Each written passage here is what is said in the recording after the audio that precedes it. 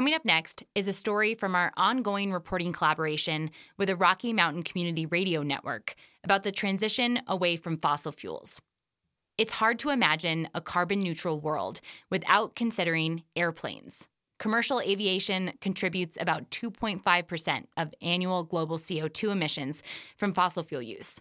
But as Matt Hoish of KOTO in Telluride reports, some airports are starting to find ways to bring that number down. It might be hard to tell, but that's the sound of a plane with lower carbon emissions. The aircraft is refueling on the tarmac at the Telluride Regional Airport, which last year began integrating sustainable aviation fuel, or SAF, into its operation. I guess the simple way to explain it, it's non-petroleum. You're not using oil, you're using vegetation, you're using used vegetable oils, those kinds of things into the manufacture of this fuel. Kenneth Manpa is Telluride's airport director. According to Manpa, Telluride is one of 2 airports in Colorado using the fuel. SAF has a lot of upsides. It can reduce aviation emissions by up to 80%. And it's interchangeable with conventional fuel, which helps on the equipment front. You don't have to change your infrastructure. You don't have to have it in a separate tank or anything else. The downside? Well, it's very expensive. Supply is one factor contributing to that cost.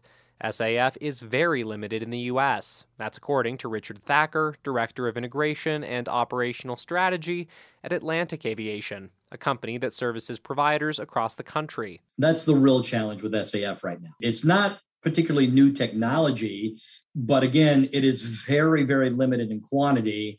And so it's very difficult to, get it to markets, especially in the interior portion of the country. Demand is another factor. A lot of airports, according to Thacker, are asking for SAF. The requests are coming from coast to coast, and the answer is always the same. We're doing our best to get our hands on as much of supply as we possibly can, but right now it's very limited. That limited supply also complicates the green aspect of the fuel. Atlantic supplies SAF to Aspen-Pitkin County Airport, the other spot in Colorado using it. Thacker notes they had to be very thoughtful about transporting the fuel almost 1,200 miles to the mountain town. We didn't want the headline to be "Dirty Truck Delivers Clean Fuel." So we made sure that the transport trucks were utilizing renewable diesel to transport the product. And then we did the equation on that and made sure the carbon benefit or the loss of the carbon benefit of the SAF was minimal, and it was. Several major airlines, including United and British Airways, have used SAF. And there's a chance supply, and therefore cost, will be less of an issue in the future.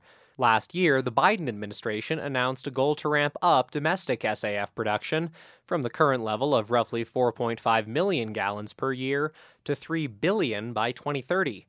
Dr. Tracy Dodd thinks that sort of top-down push is essential to make aviation green. Dodd is a researcher at the Adelaide Business School in Australia who focuses on decarbonization. We wouldn't have renewable electricity if it wasn't for government intervention. And I think that airlines have been left holding the baby on this one, and everybody needs to get behind and support them. But Dodd also stresses more attention from governments starts with more focus from the public. People are not completely aware of the environmental impact of flying or that there are other options available. And so we need to increase awareness of that. And by doing that, legislators have a stronger mandate to increase regulation, which supports business. Along the way, Dodd adds, it's important not to greenwash and overstate the environmental benefits of existing green options. I feel if you were to look at a whole range of websites around sustainable aviation fuel, you would have a false sense of security that things are looking good. This is all positive. We can be carbon neutral. We don't have to make this trade-off. I think that that's not helpful in the community conversation. Current SAF, Dodd notes, doesn't eliminate carbon from aviation completely. So carbon neutral flying will take more innovation and leadership. But Dodd also says she's optimistic that by 2050, she'll be able to fly on a plane and produce little to no carbon emissions. In the meantime, Manpa says the Telluride Regional Airport aims to increase its SAF usage over the next decade. The airport currently uses a fuel blend that's about 30% SAF. So if we can just keep increasing that, if manufacturing can scale up, we're first in line.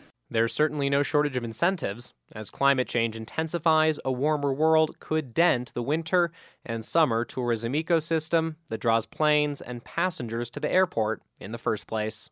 For KOTO and the Rocky Mountain Community Radio Coalition, I'm Matt Hoish.